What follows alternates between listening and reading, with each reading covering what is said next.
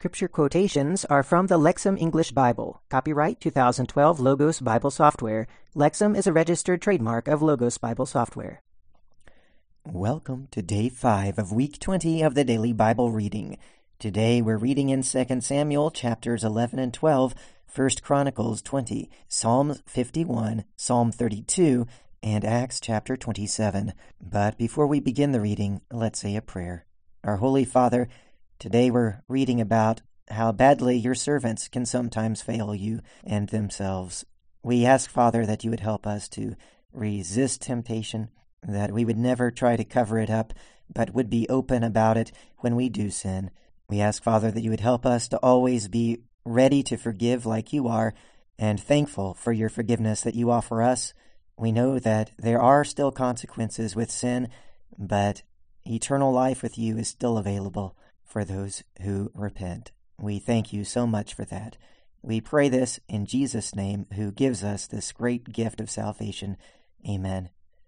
All right, let's begin our reading in 2 Samuel chapter 11. It came about in the spring, at the time kings go out, David sent Joab and his servants with him and all of Israel.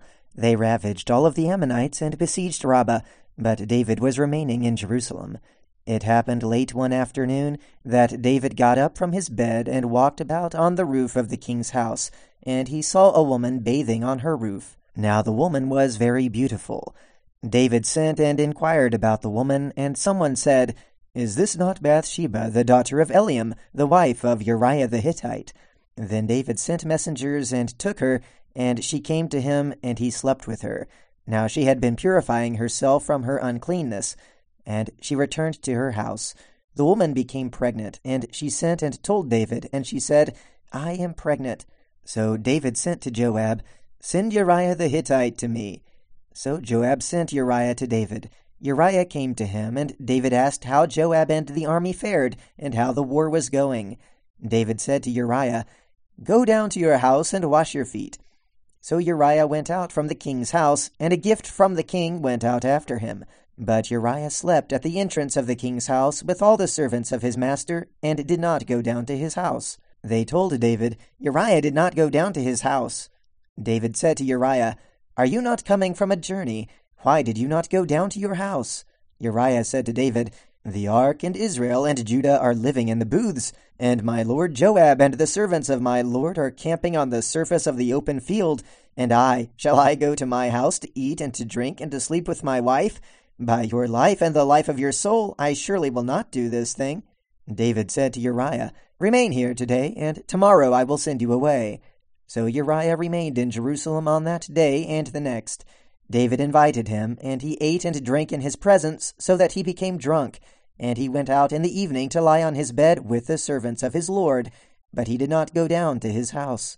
And it happened in the morning, David wrote a letter to Joab, and he sent it by the hand of Uriah. He had written in the letter, "Put Uriah in the front, in the face of the fiercest fighting, then draw back from behind him, so that he may be struck down and die."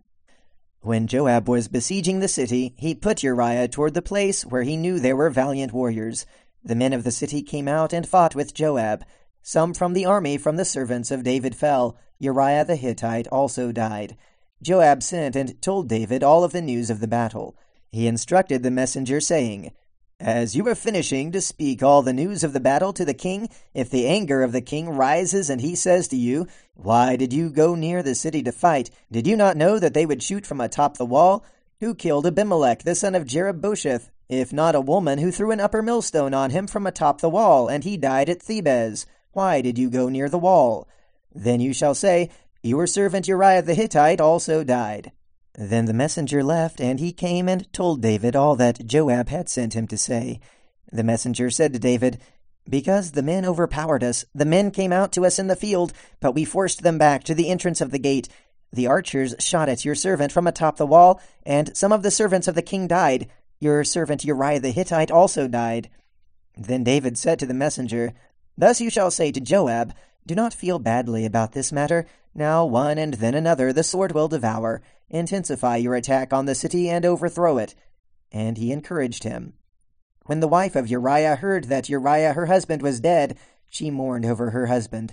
When the mourning was over, David sent and brought her to his household, and she became his wife and bore him a son. But the thing which David had done was evil in the eyes of Yahweh. Chapter 12. So Yahweh sent Nathan to David, and he came to him and said, 2 men were in a certain city. One was rich and the other was poor.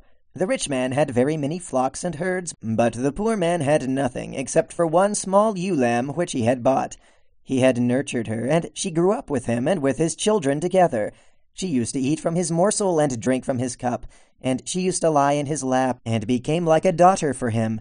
And a visitor came to the rich man, but he was reluctant to take from his own flocks or from his herds to prepare a meal for the traveler when he came to him. So he took the ewe lamb of the poor man and prepared it for the man who had come to him. Then the anger of David was kindled against the man, and he said to Nathan, As Yahweh lives, the man who has done this deserves to die. He shall restore the ewe lamb fourfold because he has done this thing, and because he had no pity. Then Nathan said to him, You are the man. Thus says Yahweh, the God of Israel, I anointed you as king over Israel, and I delivered you from the hand of Saul. I gave you the household of your master and the women of your master into your lap. I also gave you the house of Israel and Judah. If that had been too little, I would have added to you much more. Why have you despised the word of Yahweh by doing evil in his eyes? Uriah the Hittite you have struck down with a sword, and his wife you have taken to yourself as wife. You have killed him with the sword of the Ammonites. So then a sword will not turn away from your house forever, because you have despised me, and have taken the wife of Uriah the Hittite to be your wife. Thus says Yahweh, Look, I am going to raise up evil against you from within your house, and I will take your women before your eyes, and I will give them to your neighbor, and he shall sleep with your wives in broad daylight. Though you did this in secret, I will do this before all of Israel in broad daylight. Then David said to Nathan, I have sinned against Yahweh. Nathan said to David, Yahweh has also forgiven your sin. You shall not die. But because you have utterly scorned Yahweh in this matter, the son born for you will certainly die. Then Nathan went to his house, and Yahweh struck the child that the wife of Uriah bore for David, and he became ill. David pleaded with God on behalf of the boy, and David fasted. He went to spend the night and lay upon the ground. The elders of his household stood over him to lift him up from the ground, but he was not willing, and he did not eat any food with them. It happened on the 7th day that the child died, and the servants of David were afraid to tell him that the child was dead, for they said, Look, while the child was alive we spoke to him, but he would not listen to our voice. How can we tell him the child is dead? He may do something evil. When David saw that his servants were whispering together, he realized that the child was dead. Then David said to his servants, Is the child dead? And they said, He is dead. David stood up from the ground and washed and anointed himself and changed his clothing. Then he went to the house of Yahweh and worshipped, and he went to his own house. He asked, so they served him food, and he ate. Then his servant said to him, What is this thing that you have done? While the child was alive, you fasted and wept. Now that the child has died, you get up and eat food. He said, When the child was still alive, I fasted and I wept, because I thought, Who knows, Yahweh may have mercy on me that the child will live. But now he is dead. Why should I be fasting? Am I able to return him again? I am going to him, but he cannot return to me. David consoled Bathsheba his wife, and he went in to her and slept with her. She bore a son, and he called him Solomon, and Yahweh loved him. He sent word by the hand of Nathan the prophet, so he called him Jedediah, because of Yahweh. And Joab fought against Rabbah of the Ammonites, and he captured the royal city. Then Joab sent messengers to David and said, We have fought against Rabbah, and we have captured the city of the waters. So then gather the remainder of the army and encamp against the city and capture it, lest I capture the city and my name be proclaimed over it. So David gathered all of the army, and he went to Rabbah and fought against it and captured it. He took the crown of their king from his head. Now its weight was a talent of gold, and there was a precious stone in it, and it was put on David's head. He brought out the plunder of the city in great abundance. He also brought out the people who were in it, and put them to the saws, and the iron picks, and the iron axes. And he sent them to the place of the brickmakers. Thus he used to do to all the cities of the Ammonites, and he and all of the army returned to Jerusalem. All right, now let's read 1 Chronicles chapter 20. And it happened that in the springtime of the year, the time when kings go out to battle, Joab led the troops of the army and destroyed the land of the Ammonites. And he came and besieged Rabbah, but David remained in Jerusalem. And Joab struck Rabbah and destroyed it. And David took the crown of their king from his head, and found it to weigh a talent of gold, and in it was a precious stone. Then it was placed upon the head of David. And he brought out the booty of the city, a large amount. And the people who were in it he brought out, and he set them to work with saws and iron implements and axes. Thus David did to all the cities of the Ammonites. Then David returned, and all the nation went with him. And after this there arose a war in Gezer with the Philistines. Then Sibbecai the Hushathite struck down Sippai, one of the descendants of the Rephaim, and they were subdued. And again there was war with the Philistines, and Elhanan son of Jair struck down Lahmi, the brother of Goliath the Gittite, the shaft of whose spear was like a weaver's beam. And again there was war in Gath, and there was a very tall man there, and he had 6 fingers on each hand, and 6 toes on each foot, 24 in all.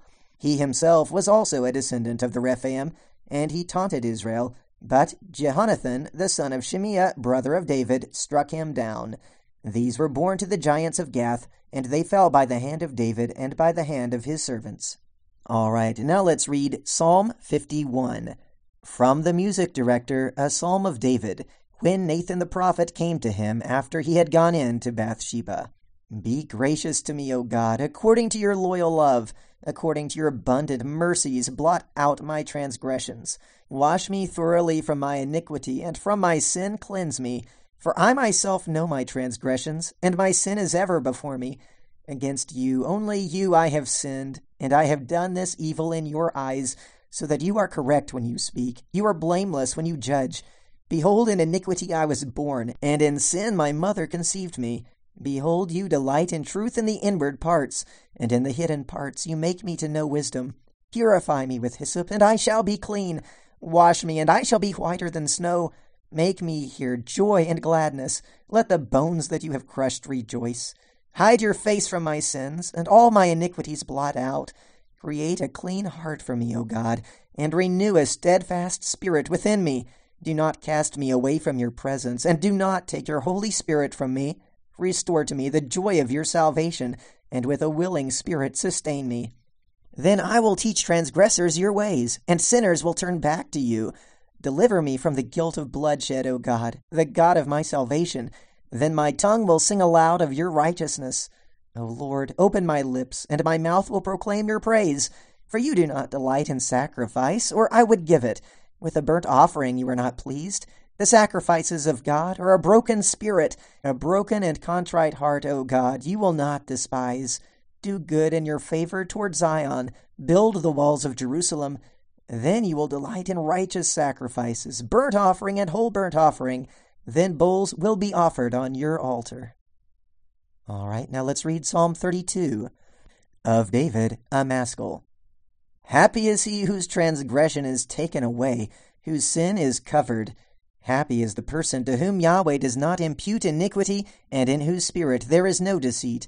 When I kept silent, my bones were worn out due to my groaning all the day. For day and night your hand was heavy upon me. My vigor was changed into the dry heat of summer. Selah.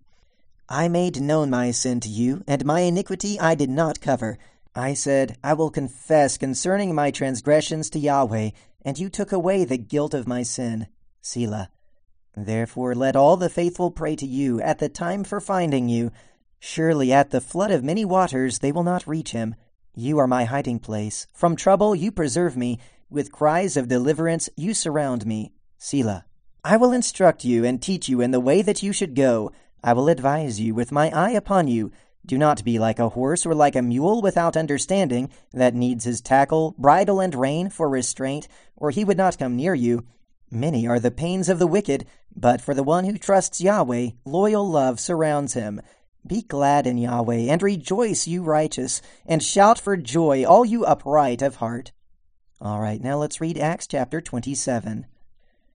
And when it was decided that we would sail away to Italy, they handed over Paul and some other prisoners to a centurion named Julius of the Augustan cohort. And we went aboard a ship from Adramyttium that was about to sail to the places along the coast of Asia, and put out to sea. Aristarchus, a Macedonian from Thessalonica, was with us, and on the next day we put in at Sidon. And Julius, treating Paul kindly, allowed him to go to his friends to be cared for. And from there we put out to sea, and sailed under the lee of Cyprus, because the winds were against us. And after we had sailed along the open sea, along Cilicia and Pamphylia, we put in at Myra in Lycia. And there the centurion found an Alexandrian ship sailing for Italy, and put us on board it. And sailing slowly in many days and with difficulty, we came to Cnidus. Because the wind did not permit us to go further, we sailed under the lee of Crete off Salmone. And sailing along its coast with difficulty, we came to a certain place called Fair Havens, near which was the town of Lasea. And because considerable time had passed, and the voyage was now dangerous, because even the fast was already over, Paul strongly recommended, saying to them, "Men, I perceive that the voyage is going to end with disaster and great loss, not only of the cargo and the ship, but also of our lives." But the centurion was convinced even more by the shipmaster and the shipowner than by what was said by Paul. And because the harbor was unsuitable for spending the winter in, the majority decided on a plan to put out to sea from there, if somehow they could arrive at Phoenix, a harbor of Crete, facing toward the southwest and toward the northwest, to spend the winter there. And when a southwest wind began to blow gently, because they thought they could accomplish their purpose, they weighed anchor and sailed close along Crete. But not long afterward, a wind like a hurricane called the northeaster rushed down from it. And when the ship was caught and was not able to head into the wind, we gave way and were driven along. And running under the lee of a certain small island named Cauda, we were able with difficulty to get the ship's boat under control. After hoisting it up, they made use of supports to undergird the ship. And because they were afraid lest they run aground on the Syrtis, they lowered the sea anchor and thus were driven along. And because we were violently battered by the storm, on the next day they began jettisoning the cargo, and on the third day they threw overboard the gear of the ship with their own hands. But when neither sun nor stars appeared for many days, and with not a little bad weather confronting us, finally all hope was abandoned that we would be saved. And because many were experiencing lack of appetite, at that time Paul stood up in their midst and said, "Men, you ought to have followed my advice, not to put out to sea from Crete, and thus avoided this damage and loss. And now I urge you to cheer up, for there will be no loss of life from among you, but only of the ship. For this night an angel of the God whose I am, and whom I serve, came to me, saying, 'Do not be afraid, Paul. It is necessary for you to stand before Caesar, and behold, God has graciously granted you all who are sailing with you. Therefore keep up your courage, men, for I believe God that it will be like this, according to the way it was told to me. But it is necessary that we run aground on some island.' And when the 14th night had come, as we were being driven in the Adriatic Sea about the middle of the night, the sailors suspected they were approaching some land. And taking soundings, they found 20 fathoms. So going on a little further and taking soundings again, they found 15 fathoms. And because they were afraid lest we run aground against rough places, they threw down 4 anchors from the stern and prayed for day to come.